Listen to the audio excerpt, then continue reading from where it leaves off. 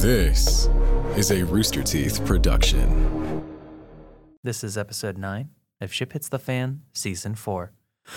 You're listening to... This is a Rooster Teeth production. Does that still play in front of Yeah, all? it does. I think Okay. that's Christian. Is it? This is a Rooster Teeth production. Wow, wow, wow, wow, wow, wow. If that still plays at the top of episodes, leave this in. Yeah. If not, cut it. This is a Rooster Teeth production. You're listening to Rooster Teeth. It's a Rooster Teeth podcast. Sly, Oh, I didn't know you had a specific interest in maritime disaster. It's getting interesting. You know, Rocky almost took place at sea. You but a Navy boxer. Or Sealand. Navy boxer. Oh, yeah. Yeah, it was an But aircraft carrier. Initially, when I was riding Rocky. The problem was we couldn't fit an Italian market on the aircraft carrier. That was a big problem for me.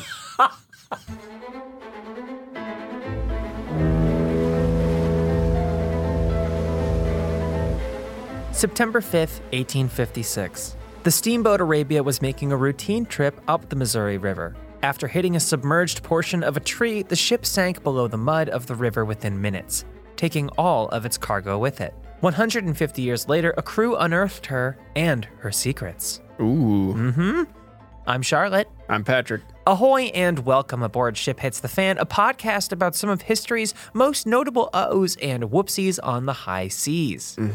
As much as we would love to spend the next 40 to 45 minutes speaking on the fine intricacies of river gambling and its superiority to its land-based counterparts, I would also add superiority to its saltwater-based counterparts, Not a lot of them. we are instead forced to discuss the ill effects of trees and their roots. I officially name trees as podcast enemy number 1. If you see a tree and you care for the values that this show puts forth, it's on site. Yeah. Icebergs might be more. Well, I mean, that happened, like once? Bergs, submerged rocks also actually are probably more. I think the enemy of the podcast Torpedoes. is not repairs.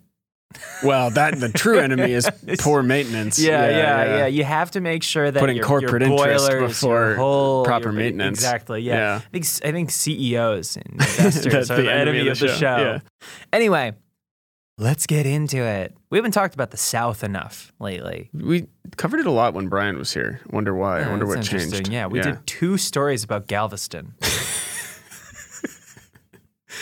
Texas City, which is just up the coast. But That's pretty funny in context that of all the shipwrecks, we've done 2 in Galveston.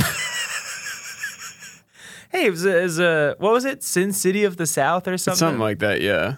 Was it called more humid than Vegas? I think so, yeah. Spilled the coffee all over the chair and my leg. Wouldn't have happened in the other mug. Wouldn't I have recognize that, happened if you hadn't wasted time going to get a mug. Precious time. Company time. And you're such a company man. It's the same as stealing. The Arabia was one of the hundreds of side-wheeler steamships traversing the rivers of America in the 1800s. If you've seen Maverick, you know them. Yeah. What? Mel Gibson. Maverick. Oh, not Top Gun Maverick. No. Oh, okay. The side-wheeler steamship, so named for the giant wheel on the side, if you've been paying attention, was first developed over 150 years before the sinking of the Arabia. By the French, actually, or rather, a theoretical version was. And this is not a theoretical version of a Frenchman. It's a theoretical version of a steamship. Yeah, made the by French a were real real. French. Yes, the Yeah. French were. Unfortunately, every morning when you wake up and you go, "I had the most awful dream where the French existed," and It someone wasn't a tells you it dream. wasn't a dream. Yeah. And you are there, and you were there. In 1685 or 1704, depending on the source, inventor Denis Papin. Papin. I'm going to say Papin. Dennis Papa. Denny Papa, developed the idea for a steam engine powered by boilers. The steam would turn a large wheel of paddles propelling the boat. You've seen it, you know it, you love it. Yep. These wheels can be on the side or rear of the boat. Those are stern wheelers. And essentially, they act as several large oars, pushing the water behind the boat, which propels it forward. Yeah. Again, you've seen it, you love it, you know it if you've seen Maverick. People seem to debate the year Papin should officially get credit. Those who credit him for the steam portion date his invention around 1685. Okay. From the 1670s onward, while living in Germany, nearly all of Papin's inventions were steam-based. Ooh. You love a guy with a thing. Yeah. He's a steam guy. He's like, hot water, just the potential wow. is so incredible. He famously never drank any tea because he would put the pot on, but then just stand there in Transfixed. awe. He was like, Yeah. wow, until there was no water left. He's like, that's fine. I'll just eat the tea bag. Suck on it. I assume. Yeah, That's it works. speculation. It works. Do not use this podcast as evidence in a courtroom. Anyway, yeah, these steam-based inventions include early versions of the pressure cooker, a steam-pressure diving suit, and finally, in 1704, a steam engine for paddle boats. Steam pressure diving suit sounds like a recipe for disaster. It sounds sounds like like a good a- way to cook yourself. It sounds like a way to cut weight. yeah. I need to lose. like a sauna. I need to lose 30 pounds tomorrow. Yeah. and it's like, all right, you're in luck. There you go.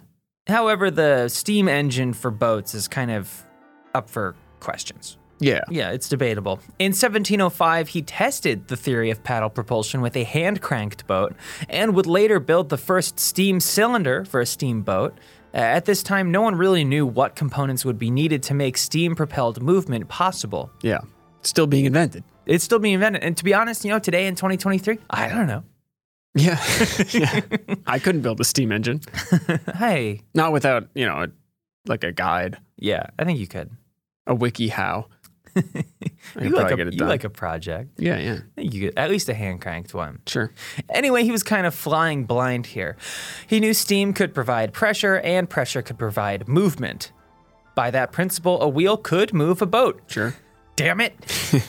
But by 1707, despite building all of the pieces, he had not figured out how they would go together. Yeah.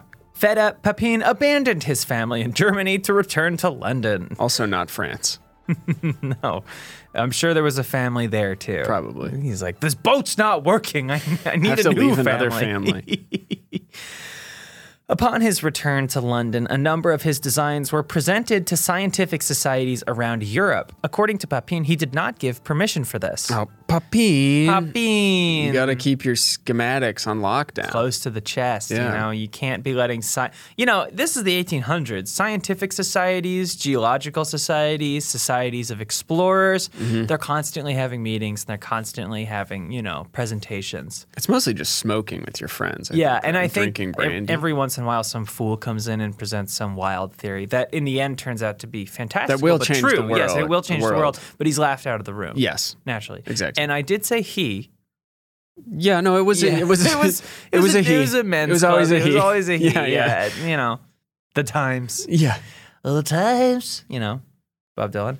Sure. By 1712, inventor Thomas Newcomen used those initial drawings and theories to develop the atmospheric steam engine. Ooh. This was powered by wood or coal, and it would be the type of engine that actually powered these vessels eventually. So he didn't come up with the principles, but he did invent the thing that actually worked. Yeah. Yeah. Okay. Which, That's pretty important too. that's pretty valuable. Yeah. It's Shared nice to be the guy credit that at makes the very parts. least. Exactly, yeah. Denis Papin died that same Oh, year. no, Dennis. What? Oh, Dennis? Yeah. R.I.P. Poor Dennis. Rest in peace to an inventor. R.I.P. to the god of steam and leaving families. Yeah, he's remembered by his 7 families across Europe. Pour one out or pour several out for the sons and daughters. One for each who family. had no father because he was frustrated with his boat inventions. Mm-hmm. He was said to have died penniless and was buried in an anonymous grave. Okay. The steamship, however, would live on.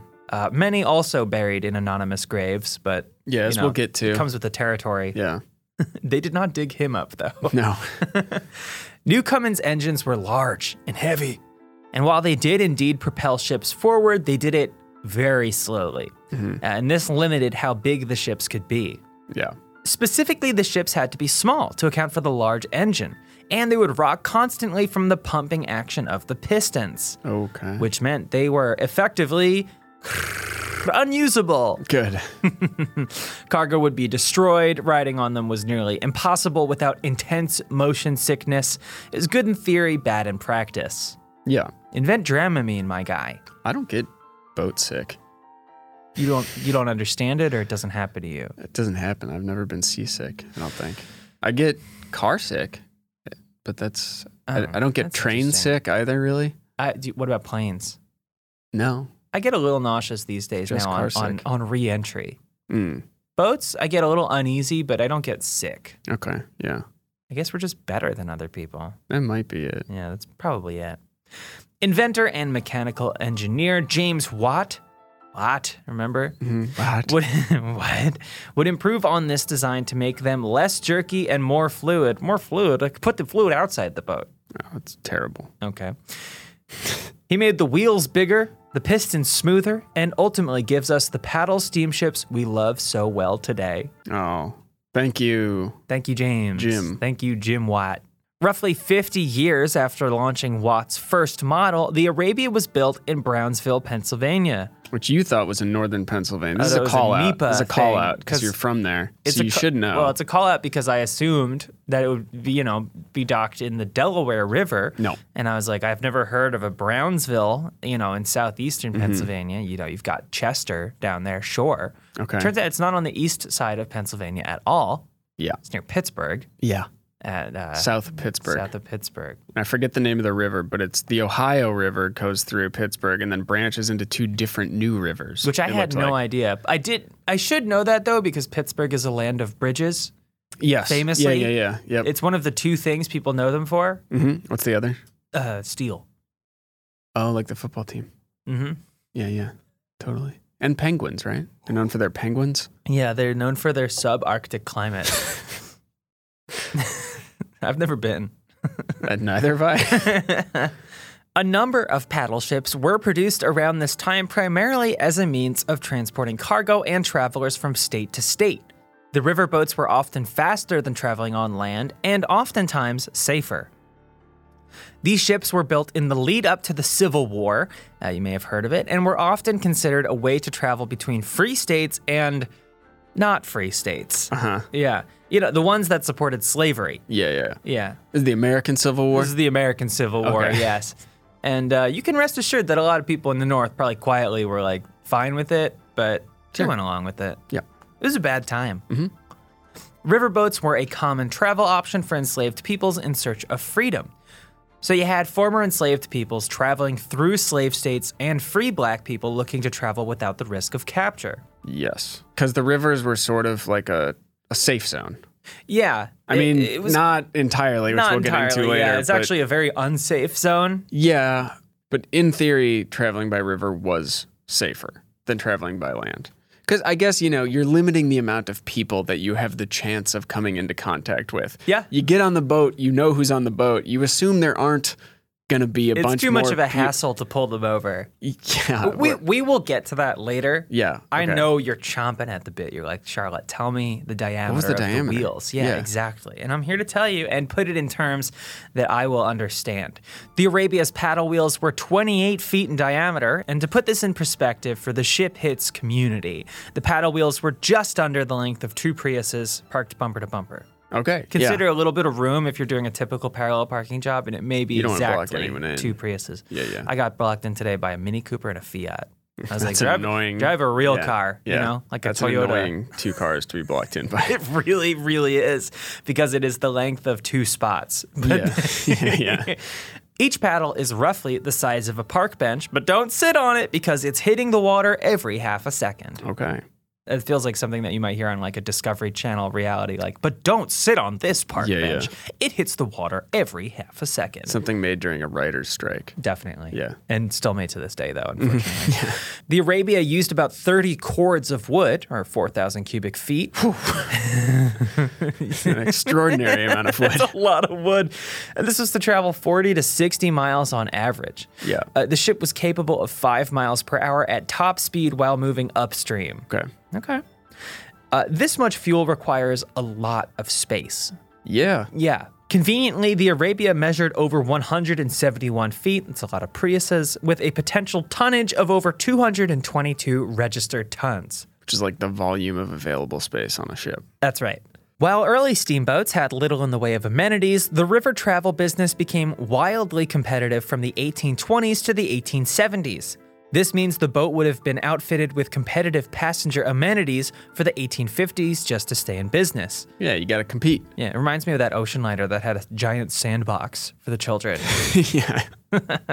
While there are no official records of the onboard amenities of the Arabia, we do know that she frequently transported passengers. So it stands to reason that she was amenable. Yeah. Yeah. Minibar, foosball tables, $8 Snickers. $8 Snickers. Yeah. Yeah. One of those things that senses the weight That you of the picked water peanuts bottle. up? So if Yeah, you pick it exactly. up, it charges you. And Yeah. that's also $7. Yes. Yeah. Well, it's good water. Of what's Evian? Evian. It's Evian. It's Evian. It's Evian. So And if it's Voss, you get what you pay for. Oh, come on. come on. I actually do like Fiji water. You know, if we're Sure. talking about like nice water brands, Okay. like, that stuff's good. Sure, sure. Most ships at this time included multiple class designations. You don't want to mingle with the pores, Right. much like their ocean liner counterparts. First class options would include fine dining as well as private cabins. Mm-hmm. These cabins could be as small as a traditional bedroom, probably a lot smaller, knowing what I've seen of ship cabins, Yeah. or as large as a stateroom. Okay. For economy class cabins, passengers might find themselves sharing bunks in combined passenger areas. Probably with like kind of an Irish jig band. There's almost imagine certainly, there's, you like, could fit dances so many happening. more beds if you didn't push everything else aside for the dance floor, for the river dancing. Every night. Every night and every morning. The boat made regular stops, meaning many people could ride up or down the river for a handful of miles before disembarking at their destination. It's cool. It's like a It's like a subway. Yeah. Exactly, yeah. But on the water. yeah. Imagine. And going 5 miles per hour. Because dozens of companies were running riverboats up and down the various rivers, they had to get competitive and creative. So what does that mean? Like bringing like a clown on board? I kind of, yeah. Actually, I think that some is, boats yeah. built small theaters and advertised popular entertainers or types of performances, much like cruises do today. So was there like a Cannibal Corpse riverboat? Do you You think 60,000 tons of metal was had a precursor on the river? 60,000 registered tons of metal? Is that what it's called? I never get the tonnage right when I talk about 60,000 tons of metal. And here I just typed into Google 600 with 2 quotation marks after it. I mean, yeah, a clown probably was the best thing you could get for your money. Maybe a guy that like is famous for pretending to be a different guy. 70,000 tons of metal. 70,000 long tons with the 2 ends ES tons of metal. Yeah, probably. Cool. I mean, like, what's like the best entertainer you could get in this time? Sorry, I'm looking at the 2023 pool girl and boy calendar for 70,000 tons of metal right now. Can I see it? Note the kilt. Whoa, Those are kilts. I missed Yeah. that. Dreadlocks. Okay. We're looking at a photo. This is terrible Yeah, it's podcasting. a bikini but, top that's also a corset. But Charlotte got me on 70,000 tons of metal. I so know, that it's- was my mistake to make. Yeah. Do you think like the top guy they could get on a riverboat in those days was someone who had lived to 55? Well, I mean, it was definitely an offensive act. That's true. Yeah, that's true. That's I don't less think fun than improv 70,000. had quite taken off. Well, yet. no, I Which, mean, maybe honestly- as a practice regimen for performances, but not as its own art form. Honestly, probably for the best. I mean, because you got Del Close and the I don't. No one wants to hear. Absolutely no one. No one wants to hear about this. Like, this is actually something people will pay to see, and it's actually the second city because New York was the first. And shockingly, it was something people would pay to see. yeah, well, and pay to do. Perhaps more importantly, yeah. I have not yet locked down a residency on a riverboat, but I am trying. Soon. It's coming up, I'm sure. Also, we do want to record an episode on a boat. If you have a Southern California hookup, let us know. Hey everybody, it's Patrick. Just wanted to let you know Rooster Teeth's 20th anniversary is coming up. All right? They're making new episodes of 20 Rooster Teeth classics. Those are going to release every Friday starting March 10th for 20 straight weeks. But we're not going to tell you what those are. So, you got to tune in. March 10th is the first, that's Rooster Teeth first, exclusive date. March 17th is the start date for our free watchers. It's the support of our first members that allows us to make that content. So check it out and wish Rooster Teeth a happy 20th anniversary. A handful of the companies running these boats took an additional risk by including gambling. Cool. Yeah, some states had already banned it, but because the rivers served as borders between states and territories, it was kind of like a legal no man's land. Yeah, it was a gray area. Yeah, it was a gray area. Sure. Yeah, who cares? Yeah. You got a couple slot machines. Yeah, they just weren't tied to the laws of one state or territory, so they could build casinos on board. There are still riverboat casinos in use today. This is kind of like how every ship now is registered in like Estonia. Yeah, Okay. basically. Steamboats of the time also competed for speed. Ooh. Shorter trips were cheaper because you didn't need accommodations. Yeah, I mean, Yeah. you didn't have to pay for a bed. You get there in a day. Yeah. This led steamboat manufacturers and even captains to experiment with their engine capabilities. Steamboat operators at the time would brag about their augmented engine systems and even race each other. They turned on the NOS. Yeah, they turned on the family. Yeah. The most famous of these races took place in 1870 between the Robert E. Lee and the Natchez. And Robert E. Lee, not really a winning name in American history. But either way, the two ships offered bets on who not could in travel. 1870. Not in 1870, certainly. The two ships offered bets on who could travel between St. Louis, Missouri, and New Orleans, Louisiana, the fastest. Thousands of people turned out to watch the race from the banks of the river. And it's not like watching an F1 race where it's like, they're gone. Oh, no, you get to you- stand in one spot and you see them come and go You can have a full picnic. 3 hours, Yeah. probably. Yeah. The results were reported as far as Europe. Wow. People placed bets on everything from the winner to the time of arrival. Oh, yeah, we'll bet on anything. Oh yeah, naturally. The Robert E. Lee was an older ship that had been outfitted with newer technology at the time. Always something that works. So cool. If we found anything out on this show. Yeah. Well, the Natchez was built new. Yeah, these young bloods, they come in and they try to take what's rightfully Robert E. Lee's. Yeah. Due to a number of broken steam lines, however, and well-timed fog, the Robert E. Lee beat the Natchez by about 7.5 hours. Whoa. Oh my God. That's a huge lead. Yeah, a massive, massive win. We got a tortoise in the hare scenario. That's what you're telling me. Well, it sounds like it was also faster. Tortoise in the hare Tortoise in scenario. the hare scenario. Okay, Yeah. yeah, very good, Yeah, very yeah. good. Now I know what you're thinking. Did these modifications and focus on speed and augmentation of the engines lead in any way to the wreck of today's subject? And actually, no. We just wanted to talk about racing boats. Riverboats. Yeah, river boats. Yeah. At incredibly slow speed. Yeah, although I think even today, there are a few things funnier than like a racing speedboat with flames on it and big yeah. exhaust pipes. Yeah. Because it's like, it's Aquaman, It's like you're very limited. Right. Yeah. You still have to stay on top of the water. That's a right. moving body. Anyway, back to the Arabia and before the Civil War. We're going back to 1853 when it traveled the Ohio and Mississippi rivers for about 2 years without incident. It was purchased at this point by Captain John Shaw for the purpose of transporting soldiers up and down the Missouri River. Riverboats enabled the government to quickly move forces en masse along the river. And aboard the Arabia, 106 soldiers were transported from Fort Leavenworth in Kansas to Fort Pierre in South Fort Dakota. Pierre. Okay. Of course. Yeah. I know. To Fort Pierre in South Dakota before the ship continued on up the Yellowstone River. The journey took 3 months or approximately 200,000 feet of trees and fuel. God. How long until we get there? A forest or two. Yeah.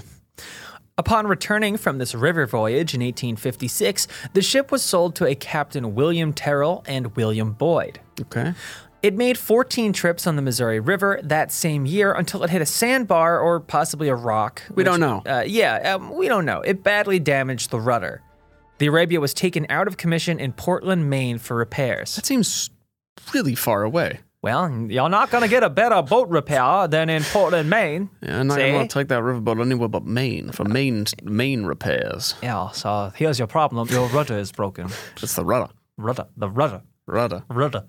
The Arabia rudder. It's the rudder. broken. Yeah, you're not going to want to go down that way. Sandbar that way. Or rock. Could be either. Not sure. Could have been made in 1685 or 1704, some such. Oh, shout out to Maine. Shouts out to our friends in the newest of England's. It was back on the river just for a few weeks before one of the steam cylinders also required repairs. Okay. Repaired once more, she was back on the river in no time. Okay. Unfortunately, the route along the Missouri was dangerous. Kansas, for instance, was a territory, not a state, and it hadn't declared itself a free state or a slave state. Right. Well, the people hadn't. The territory couldn't really do anything. Yeah. It's just land. Right. Groups of pro-slavery men from Missouri would chase travelers across the border into Kansas looking for runaway enslaved people. Because the rivers, and by extension the river boats, were not tied to any one state's laws, when they would dock in slave states, these groups would board the boats with the intention of pulling people off. Yeah. If free passengers were removed in a state supporting slavery, they could still be enslaved. If they had been previously enslaved, they could be returned to their last recorded owner as property. Yeah, it was essentially like mobs. Yeah. The second their foot touched the deck, they were vulnerable. I mean, it's, That's what we were talking about earlier. Yeah. So the ship itself is technically safe, but there's also not really anything anything keeping stopping them. like a mob from getting on the boat and dragging people off. Which, let's be honest, the laws on the books weren't great for folks these days, for enslaved and formerly enslaved people. Yeah. One such group boarded the Arabia almost immediately once it was back in commission. A passenger's dropped letter identified the travelers aboard the Arabia as abolitionists. According to this letter, these abolitionists were smuggling guns upriver.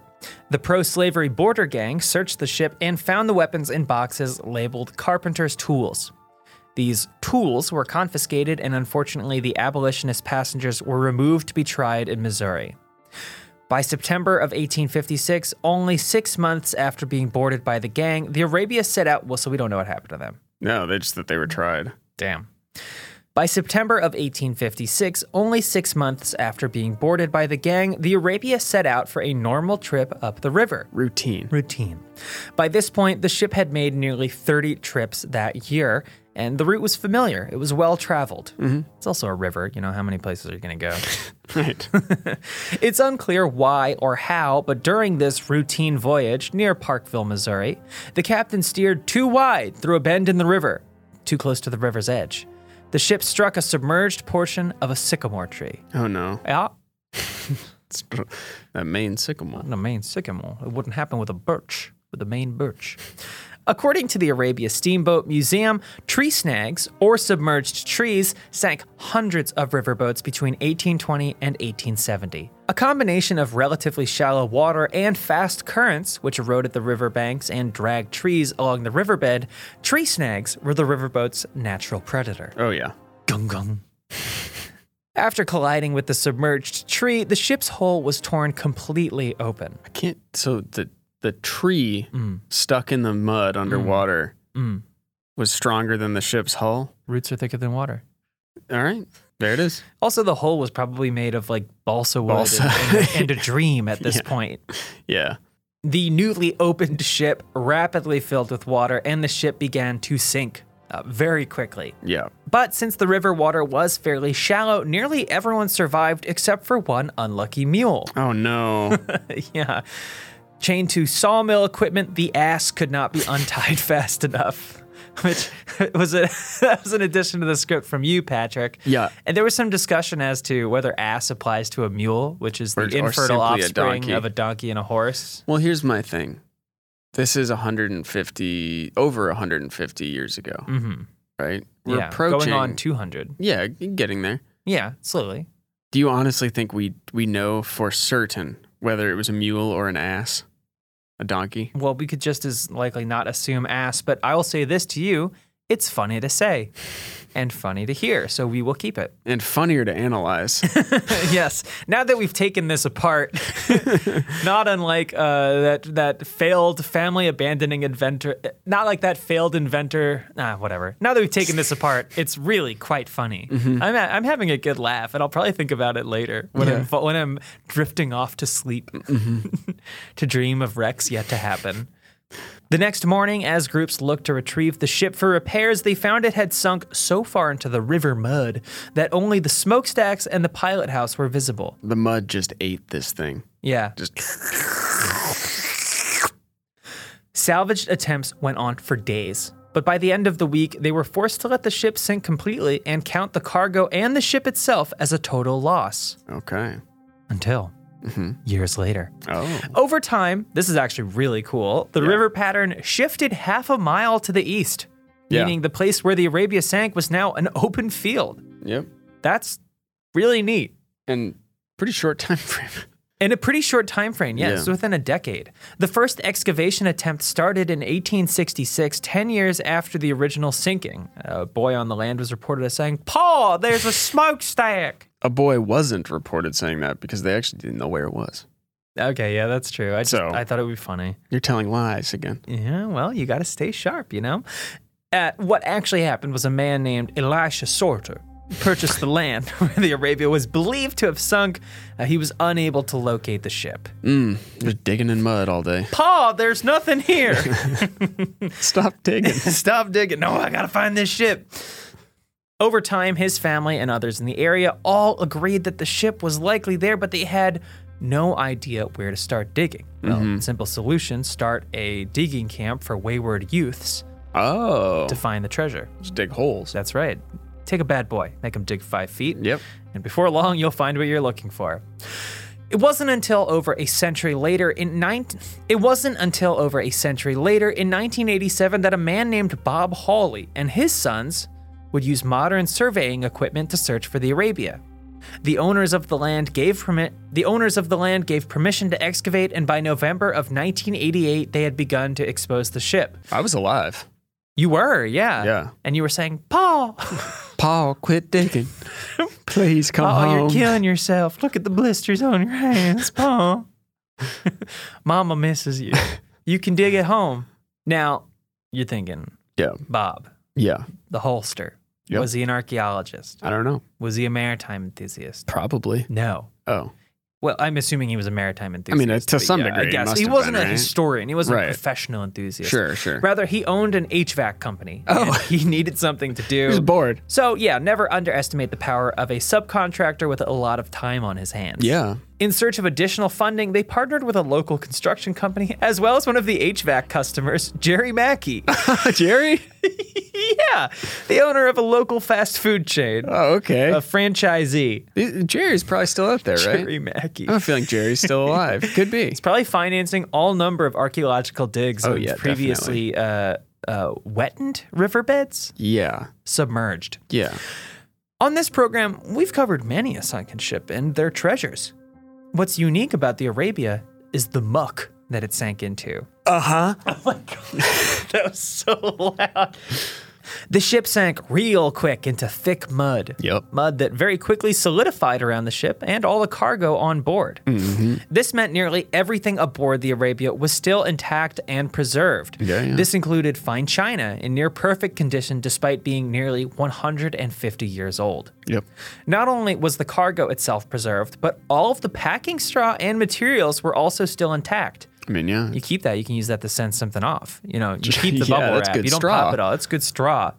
I mean, you would think like, oh, they find something aboard this ship. Surely they wouldn't use it. You would be wrong. Sure. Tools and saw equipment, china, fabrics, fruit preserves, a number of glass bottles and jars, all perfectly preserved.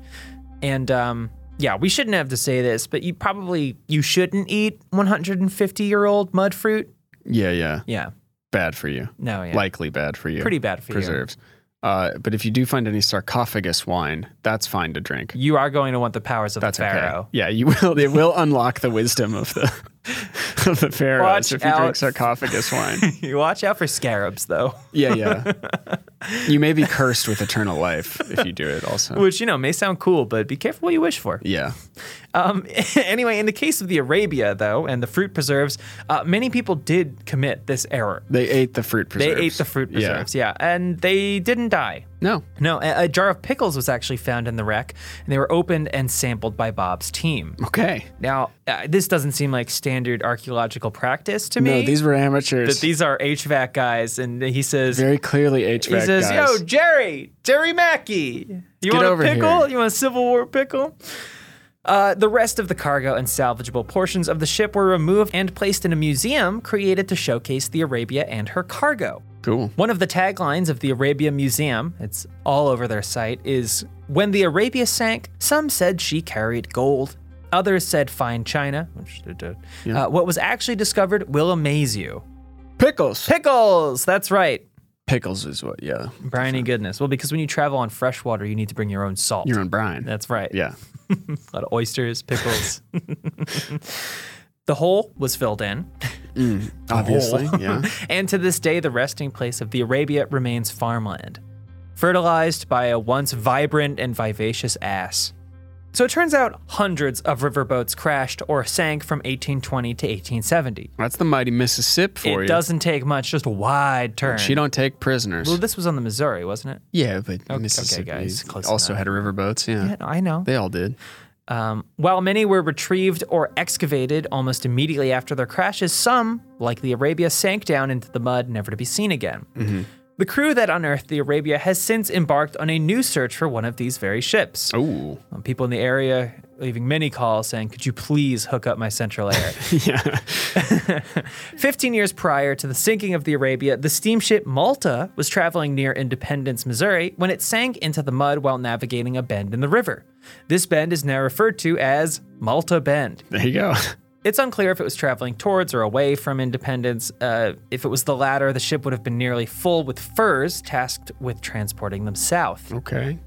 Rip to those beavers. Yeah. The same crew that unearthed the Arabia used metal detectors and maps to identify the likely resting place of the Malta. Much like Arabia, the river has shifted since Malta sank, leaving its ultimate resting place as an open field on a farm in Missouri. Oh. And like the Arabia, the cargo recovered was surprising. They've excavated iron hooks, fabrics, and a great deal of buttons. Oh. Yeah, which the crew sampled, and they said they were tough to get down. Still good. But worth it. Yeah. Yeah. So yeah, that's the steamship Arabia.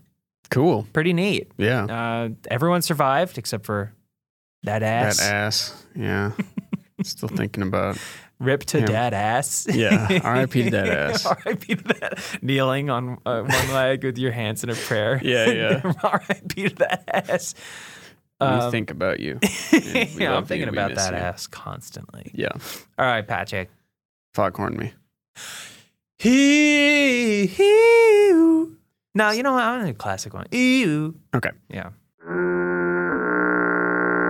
This honorable mention is actually brought to us by Brian Garr. Wow. He tweeted at us today. Fallen hero of the show. Yeah. He tweeted at us and I saw it and I replied, but it is also a perfect honorable mention. It is. Which he knew. He had ulterior motives. This is the talk of the town. Yeah. This week. So listeners to this show may remember the Utsurobune, which was an incident where a beautiful alien woman washed ashore in Japan in 1803.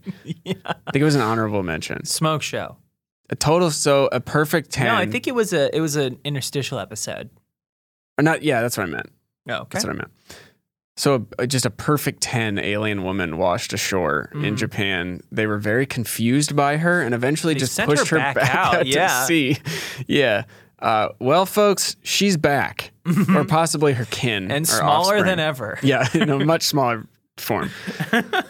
So in Japan recently, a mysterious orb, 1.5 meters in diameter, washed ashore near Hamamatsu City. What is it? The egg of a kaiju? Another beautiful alien, possibly Russian, babe. If you remember, we covered it. May have just been a woman who was pushed out to shore. They're like, Yeah. it's like she didn't speak Japanese. And it's like, There right, must be some she's kind of probably otherworldly just language. Russian. I mean, they're yeah. they're practically aliens Yeah. sometimes. There was a quote from one guy that was like, I don't understand what the big deal is. That thing's been there for a month. No Really? one. Yeah. It does have it has an industrial look to it. Yeah, just it's sitting covered there in on the rust beach. and it has handles. It's Yes. not that mysterious. It's not that mysterious, but you know, but it's an exciting. orb. Yeah, You know, exactly. it's something to ponder. Exactly. So further pondering of the orb by experts suggested that it's likely an iron buoy, probably from China, or a Chinese vessel. An iron boy. Buoy, not boy. To think, a boy made it entirely of iron. No. Buoy. How strong he must be. But How heavy? no, You probably couldn't obviously- fly a commercial. Yes, an iron boy would have immense strength and power. No Of one's course. arguing that. Of course. But what I said was buoy. I think they like evacuated a beach. They shut a bunch of stuff down just out of fear that it's like an old landmine, like some There are unexploded a lot of ordnance. those out there. Yeah. But yeah, they think it's probably an iron buoy, probably again because it's has multiple handles and is covered in rust. This is great for us. Yeah. More things should wash up on the shore. Oh yeah. Anything that washes up that you find on a beach is instantly filled with such inherent mystery and wonder that it becomes a story. I remember I found a pair of sunglasses and I was like, wow, where did these come from? It's obviously someone on the beach. Well, my yard. Uh-huh. I got digging back there. Oh, yeah. And good God, the amount of trash. I don't think it was kept as trash, but it's like old perfume bottles that are like in the shape of a bowling pin. That's so weird. Bunch of like weird brass figures and stuff. I was drinking on the riverbanks in Philadelphia, and we found an old pharmaceutical bottle in like near perfect condition that we traced to like the 20s or 30s. Just sitting there. Folks, if you're sitting around right now and you don't know what to do, go drink down by the river. Go drink down by the river. We absolutely condone it. I don't think there's anything better than drinking next to a body of water. And where were you recommending? Well, this was on the banks of the Schuylkill River down the hill from the art museum. Great. For a drink. Yeah.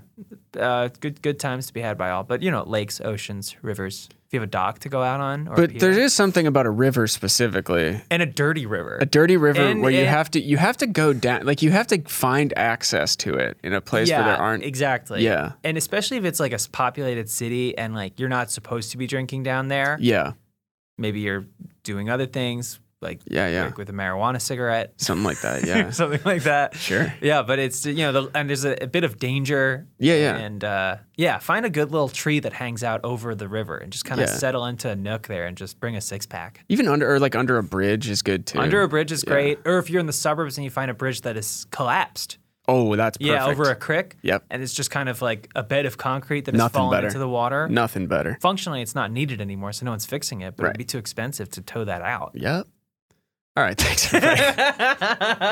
Bye. Bye. Wait, yeah. My favorite part. I want to say names. This show is written by Paige Wesley. It is edited by Kelly Reynolds with art from Stevie Jude. I am, as ever, Charlotte Ass Avery. Patrick Malta Brown. Just Patrick. Patrick Brownsville. Yeah. May your bones bleach in these sands. Thanks, everybody. Wait. May your bones bleach in this mud. There we go. Yeah. May your bones be perfectly preserved in this mud.